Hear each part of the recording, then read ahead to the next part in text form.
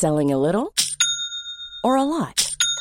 Shopify helps you do your thing however you cha-ching. Shopify is the global commerce platform that helps you sell at every stage of your business. From the launch your online shop stage to the first real-life store stage, all the way to the did we just hit a million orders stage. Shopify is there to help you grow. Shopify helps you turn browsers into buyers with the internet's best converting checkout. 36% better on average compared to other leading commerce platforms. Because businesses that grow, grow with Shopify. Get a $1 per month trial period at shopify.com/work. Shopify.com/work. I'm Sandra, and I'm just the professional your small business was looking for. But you didn't hire me because you didn't use LinkedIn Jobs. LinkedIn has professionals you can't find anywhere else, including those who aren't actively looking for a new job, but might be open to the perfect role, like me. In a given month, over 70% of LinkedIn users don't visit other leading job sites. So if you're not looking on LinkedIn, you'll miss out on great candidates like Sandra. Start hiring professionals like a professional. Post your free job on linkedin.com/people today. Millions of people have lost weight with personalized plans from Noom. Like Evan, who can't stand salads and still lost 50 pounds. Salads generally for most people are the easy button, right? For me, that wasn't an option. I never really was a salad guy. That's just not who I am. But Noom worked for me. Get your personalized plan today at Noom.com. Real Noom user compensated to provide their story. In 4 weeks, the typical Noom user can expect to lose 1 to 2 pounds per week. Individual results may vary. In business, you rarely hear the expression "for life." You make a purchase for a product, for a service, and there's a time frame there. Well, that's not the case with Awaken 180 weight loss. Allow me to explain. You know, a year ago, I started with Awaken 180 weight loss and had incredible success losing weight. But you can lose all the weight in the world and not keep it off. And what good is it? That's why I have support for life from Awaken 180. Yeah. I mean, I go back for check-ins and make sure everything's going smoothly. But if I ever had a problem, the counselors are there to get me back on track. Why don't you do what I did and call for a consultation? 844-346-1800. 844-346-1800 or go to awaken180weightloss.com. CBS Radio Mystery Theater presents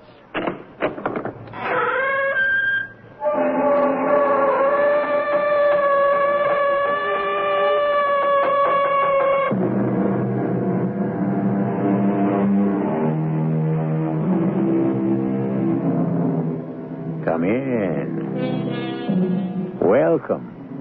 I'm E.G. Marshall. And after all, what is a lie? 'Tis but the truth in masquerade, according to Lord Byron. Does it work both ways?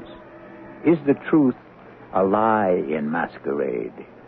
Those great poets are not always easy to follow. Is it possible that there are neither absolute lies nor absolute truths, but varying degrees of each? As we shall discover, perhaps, during the next hour. I want you to tell me everything you know about the murder. Oh, what murder is that, Lieutenant? The murder that took place on your train this morning. Oh, now, wait a minute. That wasn't a murder. Fella died of a heart attack. Yeah? Who told you it was a heart attack? Well, I mean, the way he just keeled over, I kind of thought... No. He was murdered.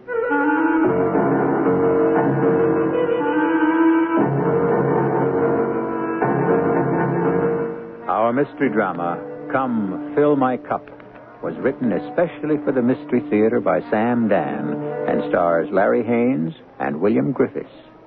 It is sponsored in part by Buick Motor Division. I'll be back shortly with Act One.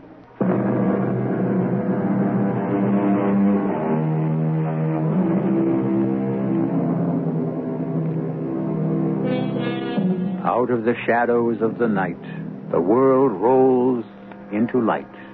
It is daybreak everywhere, sings the poet, yes. Daybreak and breakfast and off to the daily round of toil for one's bread. They gather at the railroad station in the town of Westville to catch the 749, which will bear them to the big city, more than 50 miles and 61 minutes away. And they purchase their big city newspapers. They stamp their feet against the cold. They exchange idle small talk till the big, shiny electric cars skitter to a stop along the platform, and they scatter aboard and scramble for seats. Thus, another day has begun. Aboard!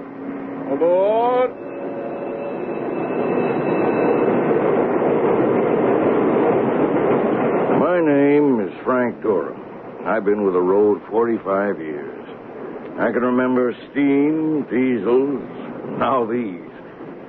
45 years. Rain, shine, snow, hail. What do them letter carriers say? Well, we go through the same thing. It's funny. When people find out I'm conductor of the 749, they kind of look at me and say, "Hey, isn't that the one?" Yeah, it's the one where the guy was murdered. Now, as a rule, people don't get murdered on trains. Why, I knew all about the Orient Express, but a commuter train? So I guess you want to know all about it. Okay? Tickets? I'll tickets, please. Oh, say, what are you doing up here, Mr. Jorgensen? Morning, Frank. Yeah, I thought you'd be back in the club car with Jerry and them. Yeah, I decided to change my ways. No more cards. Is that a fact? You'd better believe it. Well, I hope for your sake it's true. No, Frank, it's all over. I don't need a sermon. I always felt that poker game was too rich for your blood. You've no idea how anemic it made me. If you'll pardon my saying it, you were in way over your head. Jerry Garland is at least a millionaire. So's Pete McHugh. As for Bill... I'm well out of it. You listen to a man old enough to be your father. You see you stay out of it. That made me feel good. Don Jorgensen has been a patsy in this high-stakes poker game for more than a year. In the 61 minutes, Westville to New York, you could lose $100, $150 easy. And there were days Don did just that. Well, I went back to punch tickets in the club car. That's the last car in the 749's private car. You pay extra for it, but you can sit at a table, have coffee or breakfast, play cards, and you're away from the, well, not the riffraff, but, how'd the fella put it? The maddening throng or something. Tickets, gentlemen. Thank you. Frank, you seen Don? I saw him on the platform getting on a train. He's holding up the game. Look, you fellas sit here, play a hand of gin or something. I'll rout him out. Jerry got up from the table and started walking forward. I wondered what luck he would have with Don. When I went up ahead again, I saw him sitting next to Don. I moved slowly and stood behind him. I was curious. Everybody's luck turns, kid. Except mine. Look, you enjoyed the game. I can't afford it anymore. That's an argument I can't budge. Look, I am reformed from now on. Okay, kid. I hope so. I got a book to read, a crossword puzzle. Look, I'm all for a guy kicking a habit, any habit. It's just... It's just what? Well, it's just, I wish you didn't decide to kick it today. Why not today? Well, I feel lucky. Then I'm definitely picking the right time. I feel today is my day to take Peter McHugh. So go take him. Nobody wants to play three-handed. Well, you can pick up somebody else. No, there's not many guys with the courage to play in that game. Not to mention the money. Listen, Don, do me a favor. Quit tomorrow. Tomorrow? Yeah, play today. No. Come on now, it's a favor to me. It sure wouldn't be a favor to me. Don, you can't lose. Would you like to know how much I lost this past year? What I'm trying to say. And to you, Jerry. It won't cost you a cent to play today, Don. Oh, yeah? Let's hear this. If you win, you win. Keep it. But if you lose, I'll pay you back. What? No matter how much. Just keep tabs, and I'll pay you back every cent later. Well, you must really want to play bad. Come on, Don. I can hit Pete for a bundle. How can you lose? Okay. Just this once. I didn't know what to make of that whole conversation. Anyhow, Jerry and Don got up, walked to the club car. I finished up front and went back there myself for the morning coffee. Down toward the end of the car, I could see the poker game in full swing. I stood at the bar while Lou handed me my usual coffee, and I ate, drank slowly. I turned to watch the poker players. I could hear the conversation, clinking of coins, and I could see the green of the bills. Pair of deuces is high. It's you, Jerry. Oh, yeah, so I see. Now, pair of deuces, check. Deuces check. Dealer folds. So, ace high bets. That's you, Pete. This ace high bets $10. Bill? I see you fold. Okay, that leaves it up to deuces, Jerry. Yeah, so it does. Well, the little deuces will see that $10 bet and raise you 20. And that's about how it would go. Check and raise, which is about as cutthroat as poker can ever get. But at least they were honest about it. They didn't pretend it was a friendly game. It went on like that for a bit. And then... Who wants a cup of coffee? You, Pete? I had enough. Bill? You still off coffee? Come on, fellas, I'm buying. How about you, Don? When'd you ever know me to turn down a cup of coffee? Yeah, I'll go up and get it now while I'm out of this hand. I'll be right back. See, you got your card game going, Mr. Garland. Yep. We have to find a new recruit. Lou, cup of coffee for me and Mr. Jorgensen. Come on, I'm losing money standing here. Oh, sure thing, Mr. Garland. Just then, I thought I heard a kind of squealing sound. I left my coffee and walked back quickly to the rear cab. I opened the door to see if maybe we didn't have a jam break. But it was nothing. Anyhow, I stood there for a couple of seconds. I could see Lou at the bar up ahead pouring the 2 cups of coffee. He put them on the tray, and Jerry spilled a packet of sugar into each. Now, the reason I go into all these details is because this is that famous, or what I should say, notorious day. I started back for the bar. Jerry picked up the tray and started toward the table. Halfway, we met in the aisle. I was about to step aside to let him pass when we hit that curve just before we crossed the New York state line. Now, the train sways pretty bad, and I could see Jerry was about to lose his balance. Well, I wanted to help him, but as he fell back, he automatically thrust the tray forward, and I caught it and took it from his hands. He grabbed the back of his seat, and so did I. For a few seconds, we both nearly fell, but we both managed to keep our balance. Then Jerry took the tray back from me and went to his table, and I watched the game continue from the bar. Here's your coffee, Don. Oh, thanks. 5-card draw, Jerry. We dealt you in.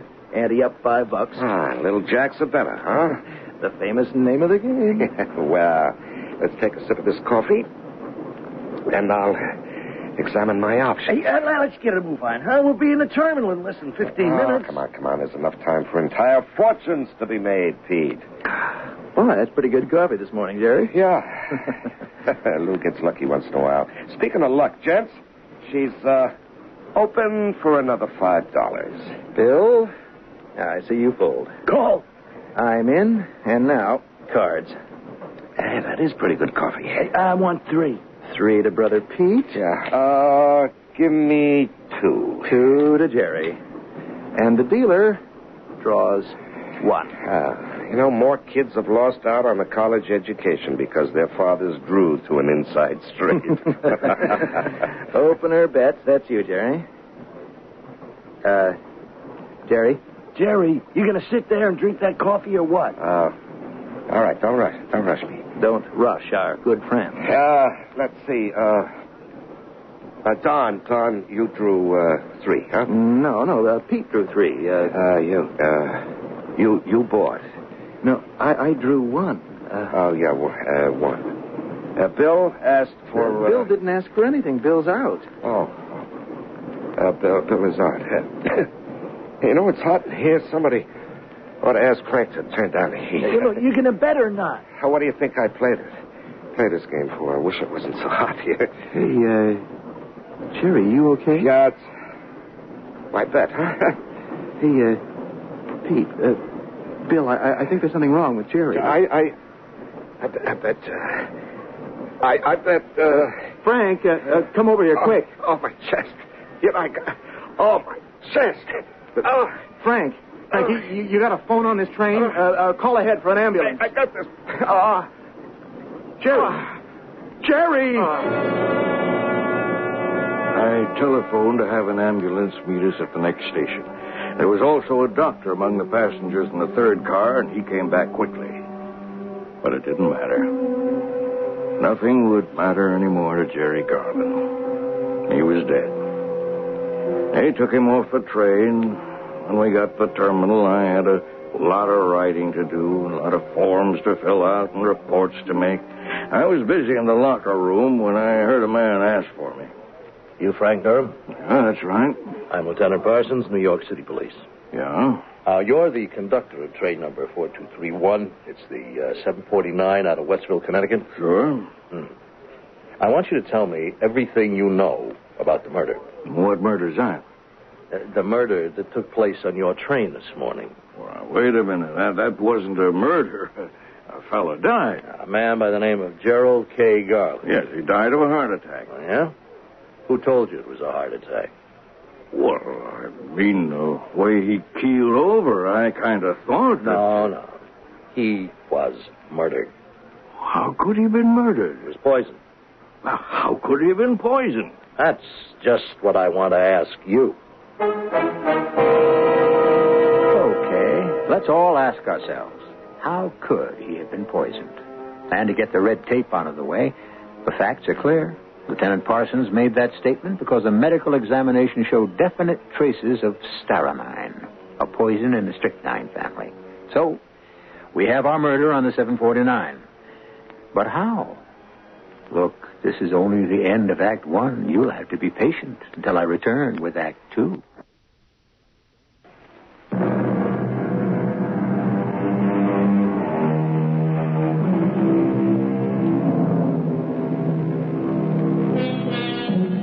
Trust everybody, but cut the cards, said the beloved Mr. Dewey. Ah, yes. How many decks of cards have been cut and shuffled on the 749, the commuter express from Westville, especially in the club car, where perhaps the most cutthroat game has been going on for several years. Well, if the game keeps being cutthroat, someone may begin to take that word literally. Obviously, someone did, except he didn't use a knife. He employed poison. Poison? Are you saying Jerry Garland was poisoned, Lieutenant? Well, that's what the medical examiner says, and it's good enough for me. But poison? How could he have been poisoned? Well, as they say, it was ingested in the coffee he drank. Oh, no. Yes, happens to be the fact. Now, it took place in the club car. And what was Jerry Garland doing at the time of his death? He was playing cards. He was part of this regular game. He was playing and drinking his coffee. Then he just keeled over. The coffee? How did he get the coffee? He went up to the bar for 2 coffees. 2 coffees? Yeah, one for himself, the other for Don Jorgensen. Well, he picked up the coffee. Who served the coffee? Lou Vitry, our barman. Now, Lou poured out the coffee into the cups. Yeah, that's right. And Jerry put them on a tray and went back to the table. Now, would you know if there was cream and sugar in the coffees? Yeah, now you mention it. I saw Jerry put in the cream and sugar himself while he was still at the bar. Into both coffees? Yeah, that's right. And then he went back to the table. And then what did he do? He gave 1 cup to Don Jorgensen, 1 cup he kept for himself. Yeah? Well, it couldn't have been more than a couple, 3 minutes, and that was it. And he drank this coffee? Oh, yeah. The other cup of coffee. The one he gave this... Don Jorgensen. Yeah, Don Jorgensen. He drank his coffee also? Yeah. You saw him do it? Oh, yes. Right. I want you to stay with me while I question some of the people in that club car. When? As soon as I can round them up. I have to take 1127 out. No. I don't think so. That was Detective Lieutenant Parsons. Grover Cleveland Parsons. Well, the first person he got hold of was Lou Vitry, the barman. All of a sudden, I got the shock of my life. But I'll feed it to you gently, the way it was fed to me. How long you been with the railroad? 5 years, Lieutenant. What'd you do before that? Look, Lieutenant, is it important? Just answer the question. I work for Mr. Garland. Jerry Garland? Yeah. As what? Well, I was his chauffeur. Well, why did you leave the job? Look, do I have to say this? Answer the question. Well, can the answer be confidential between me and the cops? Well, so far. Because if it's known, I can lose my job. Does Frank have to hear me answer? No, he won't say anything, I guarantee it. Well, why could you lose your job? Because I got a record. For what? I did 3 years for burglary, but I was innocent. Tell it, Lou. Well, one night there was a burglary. Jewels that belonged to Jerry's wife, Theodora, were stolen. Well, they searched all the servants, naturally, and in my room, I found a bracelet. Oh, what was it doing there? Well, it must have been planted there by the thieves to turn the heat on me. And it did. I was put away. Well, how did you get the job on the railroad if you had this record? Jerry Garland got it for me. Why? Well, when I got out, I went to him to his office. Well, what are you doing here, Lou? You escaped from jail? Oh, I'm out, Mr. Garland. Oh. What do you want? Well, I didn't steal those jewels. Oh, look, Lou, it was all decided by a court of law. I ain't a crook, and you know it. Oh, maybe not, but you might have been tempted. Oh, never. I've been your chauffeur 13 years. You trusted your kids to me when they was little. I lived in your house. Now, you know I ain't a crook. Mr. Garland, you gotta help me. Well, Lou, if you need some money to get on your feet... No, I need more money. I need a job. I can't get a job. I got a record. You understand? I know it's tough, Lou. You don't know how tough it is. I'm turned down everywhere I go. Help me get a job. Give me a job. Now, can't very well take you back as my chauffeur. Why not? Well, how would it look? Can't you do anything for me? I'll take any job at all. He got me a job. This job. My name isn't Lou Vitry either. I had to change it. Vitry's my mother's maiden name. Well, how could the poison have gotten into Mr. Garland's cup? I don't know. Okay, Lou. That's all for now. Just keep handy in case you need it. You can go. Oh, thanks.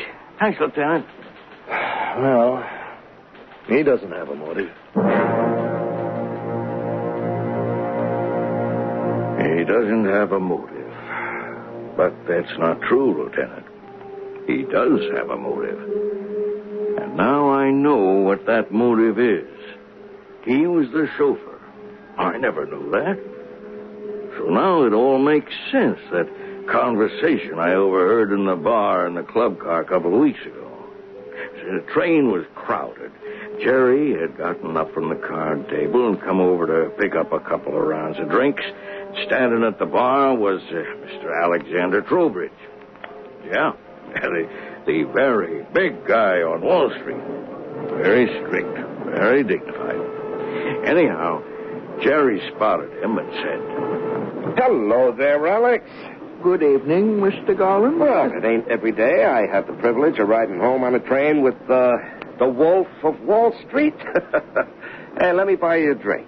Thank you. I have one. Well, have another one on me. That won't be necessary, thank you. I never have more than one. Okay, Alex. Say, look, I may drop over to your office one day. I may have a little business to throw your way. Jerry Garland had a hide like a rhinoceros, which is why you couldn't kill him with a bullet or a knife. You had to use poison. Anyhow, it was obvious to me that Mr. Trowbridge was very put out. And the fellow standing next to him spotted it, too. And I remember Trowbridge saying, I have every reason to suspect that man's a thief.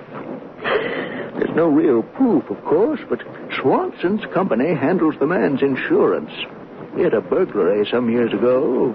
Wife's jewels were supposed to be stolen. Swanson could swear Garland pulled a swindle on the insurance company. Is that so? The jewels never turned up at any of the known receivers of stolen goods. Actually, Swanson must know more than he's telling, but he's stuck for proof.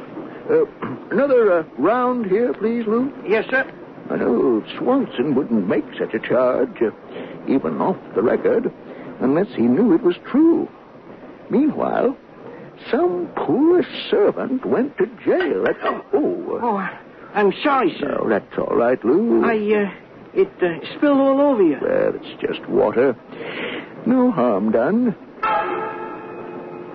Was that why Lou dropped the glass? Was that why he turned so pale? I didn't think anything about it at the time, but now it makes sense. The lieutenant had just said that Lou Vitry did not have a motive, but he did have. Yeah, Frank. I know about it. About Lou having a motive? Yep. He told me himself. He figured if this kind of thing was being talked about, how Jerry Garland himself could have staged the robbery, it was sure to get the cops, and then he'd really be in a jam. Well, he's in a jam anyhow, isn't he? Well, not exactly.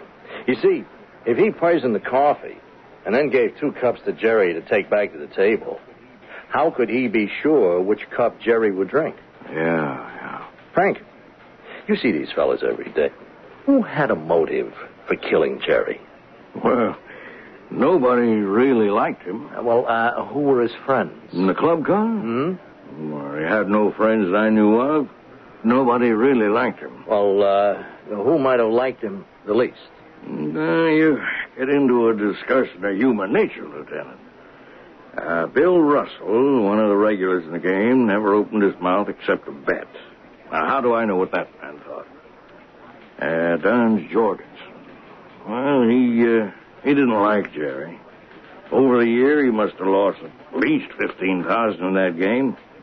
Jerry was practically the only big winner.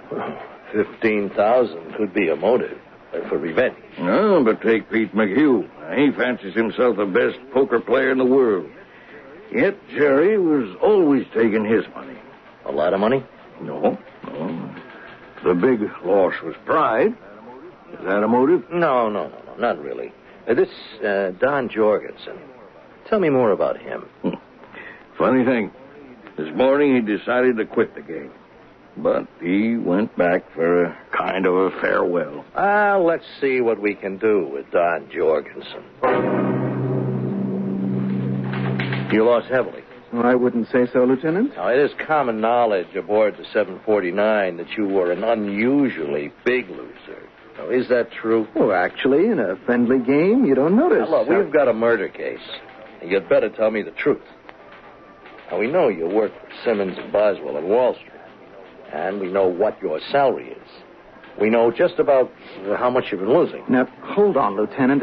Shall we check your bank to see what loans you negotiated and your insurance company to see if any policies were cashed in? Of course, if you borrowed from the loan sharks, you will really need our help. Okay. It's true. You want to know what I lost?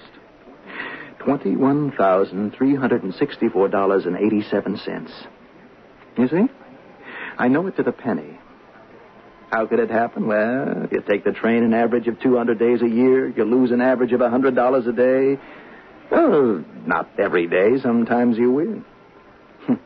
I even won $300 one morning, but that's just the cheese in the trap. Don't ask me why I kept doing it. It's a bad dream. It cost me my wife. She's going to divorce me. You suspected Jerry was cheating. Yes. Did you kill him? No. I think you did. Lieutenant, I swear to you, I'm innocent. And I think I know how you worked it. The only way you could have worked it. That's pretty good. If Don Jorgensen wanted to have Jerry Garland drink a cup of poisoned coffee, How could Don have worked it? Since, as we saw, Jerry got the 2 cups of coffee. Jerry handed out the coffee.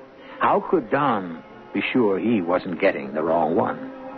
Well, Lieutenant Parsons has made his deduction on facts and inferences that were available to all of you. Why don't we compare notes in Act 3?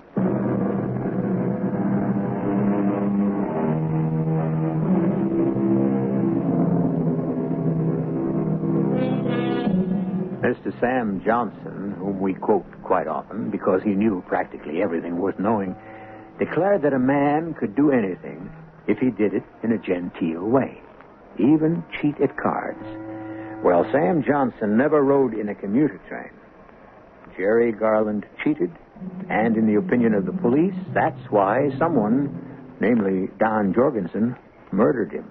But I didn't do it. You don't have to say anything. Am I being arrested, Lieutenant?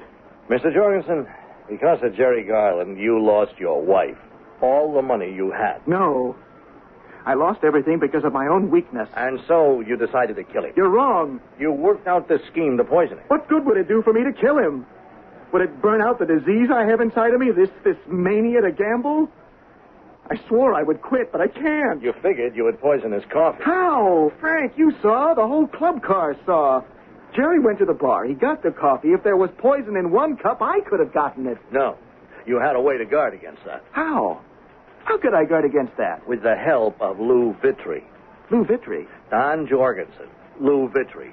2 men with powerful motives to kill Jerry Garland. But I tell you, First, wait to hear what I tell you. You knew Jerry liked to treat everybody to coffee, so he could brag about it. You knew he would go to the bar to get it. And you also knew the other 2 at the table, Pete and Bill, never drank coffee. So you knew it would only be 2 cups. I knew nothing of the sort. Jerry would go up to get the coffee. Lou would pour him the poison cup. Yeah, but how could Lou make sure I wouldn't drink it? Because Lou would know which cup was which. And if Jerry set the poison one down next to you, he would give you the high sign. And you would make an excuse or forget to drink it. It isn't true. Lieutenant, could I talk to you in private for a second? It couldn't have worked that way. No? No. Well, makes sense. Oh, I got 2 guys with a motive. Even if you could prove that Don knew about Lou's motive, you don't have a case. Why not? Because I saw Lou pour that coffee. It was from the same glass pot that he poured about 10 other cups, including mine. That was the only coffee. You, drank that same coffee? So did Don and 8 other people in the car. Well, then it was in the cream. Oh, we all use the same cream pitcher. The sugar. Now, the sugar was in separate packets. Yes, it was. They were piled in a dish. I saw Jerry reach in, pick out 2, pour 1 in each cup. Everybody used those packets from that dish. There was no way either Lou or Don could control any single packet if it contained the poison. You're sure of that? Yeah, I'm sure. Well, how did that poison get into that coffee? Now, I've got 2 great motives, Lou and Don. But there's no way I can find for any of them to get the poison in his cup.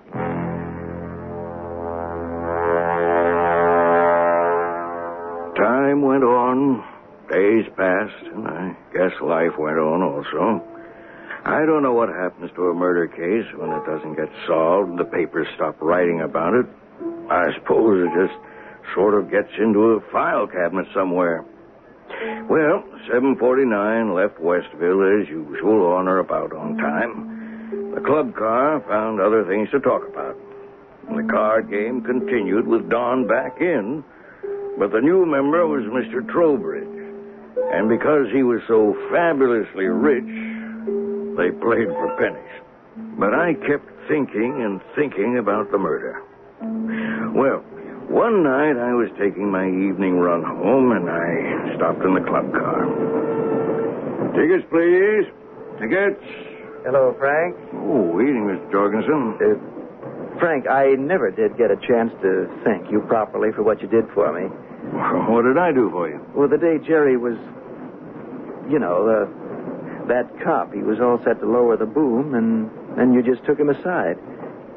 What'd you tell him? Well, I just said, a fine, clean-cut chap like you, how could you possibly be a killer? I bet you did. You'd be better off if you never bet again in your life. See you. Tickets, please. Tickets. Thank you. Oh, good evening, Mr. Trowbridge. Evening, Frank. No poker tonight? Well, if I may rephrase the title of a grand old song, those wedding bells are breaking up that old game of mine. Oh, who's getting married? At the bar there. Don. Didn't he just get divorced? Oh, certainly. He had to shed the old one before he could acquire a new one. You're not allowed to have two at a time in our culture. Well, one was all I could ever handle. Capacities differ, Frank. Oh, there she is now. She's just come up to the bar. Do you wonder that he finds her company more exciting than our poker game? No, but don't wonder at all. There is a beautiful young lady. You mean, you don't know who she is, Frank? Oh, can't say that I do. She's Dora. Theodora Garland, Jerry's widow. She's Jerry's widow? Huh. You mean you never met her? No.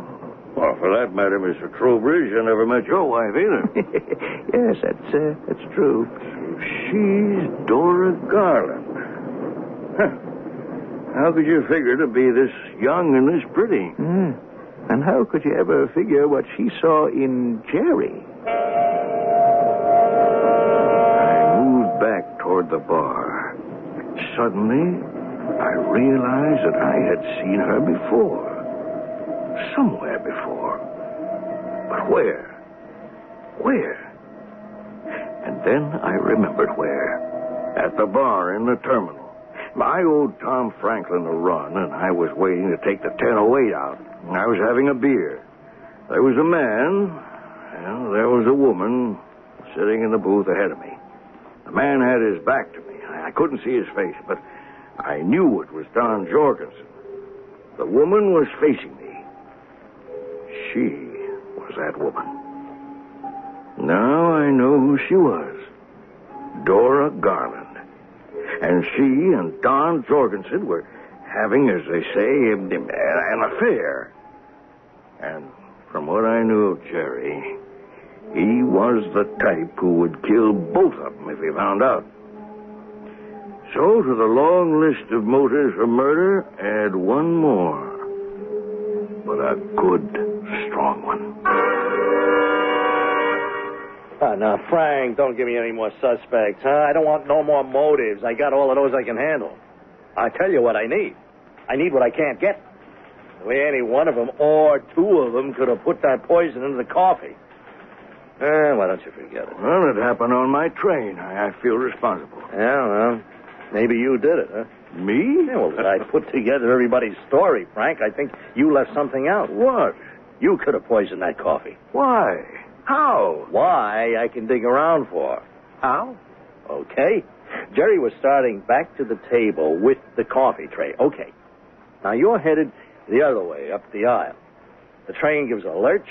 Jerry almost falls. You grab the tray from him. For just a second. Long enough, maybe, to put that poison in the cup. Yeah? Well, here's what's wrong with that theory. First, how could I have, in those few seconds, gotten the tops off the cups and put in the poison?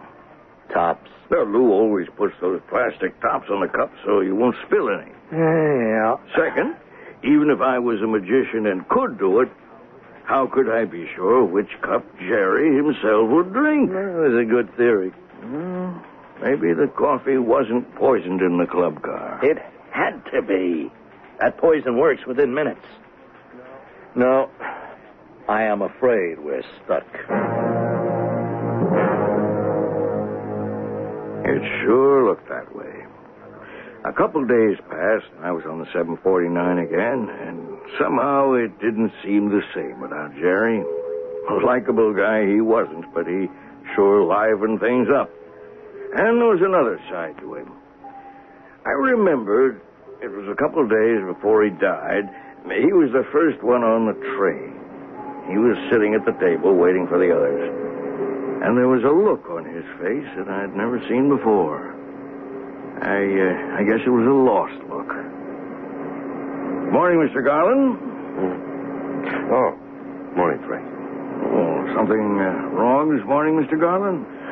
Wrong? Why do you say that? Well, I don't know. I guess you just look kind of, blue. Do I? Yeah, I'd say so. I'd like to murder a couple of people, but that couldn't be the reason. Well, we'll get the old game started. That puts a bloom in the cheeks. Now I remembered. That was the morning after I had seen his wife Dora in the bar at the terminal.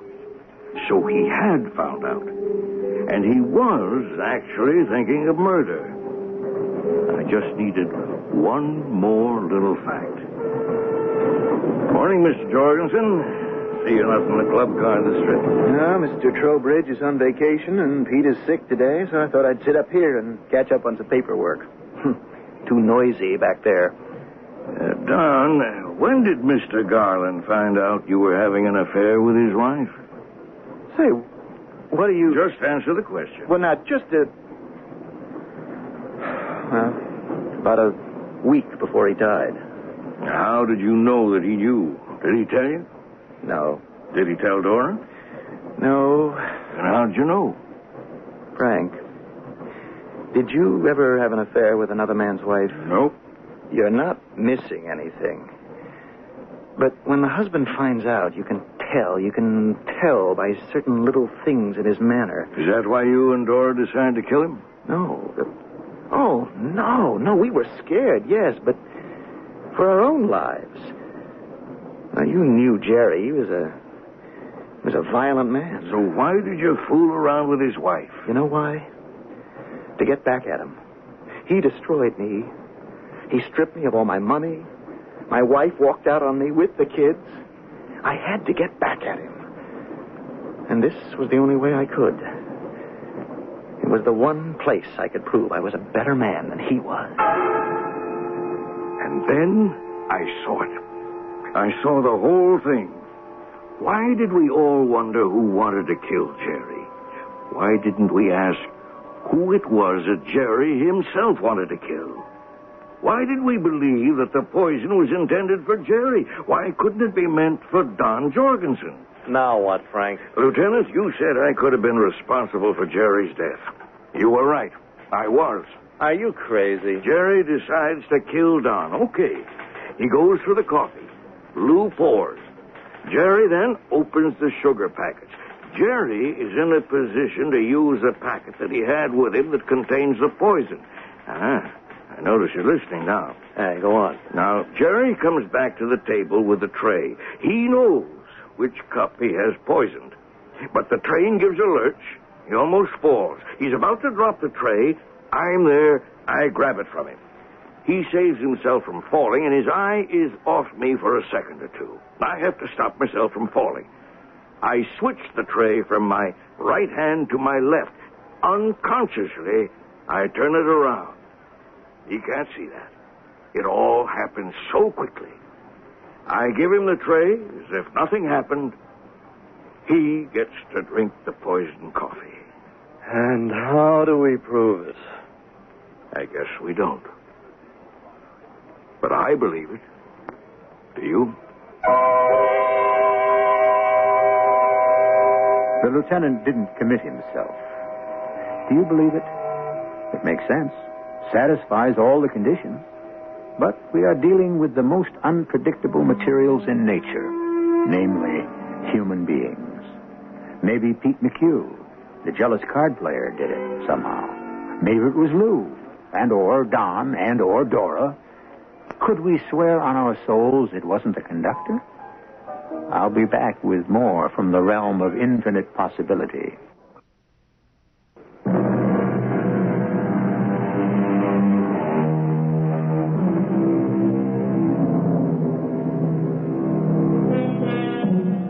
Our story was about cards. What did a great master of cards say on the subject? The bizarre world of cards. A world of power politics, where punishment and rewards were meted out immediately. A deck of cards is built like the purest of hierarchies, with every card a master to those below it, a lackey to those above it. And there were the masses, the long suits, which always asserted themselves in the end and triumphed over the aces and the kings. Thus spoke the great player, Eli Culbertson. And he was in the know. Our cast included William Griffiths, Larry Haynes, Russell Horton, and Earl Hammond. The entire production was under the direction of Hyman Brown. And now, a preview of our next tale. How in the world did he accomplish it? The door, the window, and chimney were impassable. The flooring and walls were solid. And then Julia Stoner was undoubtedly alone when she met her death. It would appear so, but then how do you account for these nocturnal whistles and the very peculiar words of the dying woman? I can't account for any of it, Holmes, unless they were hallucinations. Not likely that the two women would be afflicted with the same hallucination about whistles in the night. And only one of them referred to the speckled band. Well, you've evidently formed some conclusions. Otherwise, we wouldn't this very moment be on our way to Stoke Moran. No conclusions, my dear doctor. Only surmises, which have to be checked on the spot before I can even begin to make deductions. This is E.G. Marshall inviting you to return to our Mystery Theater for another adventure in the macabre. Until next time, pleasant dreams.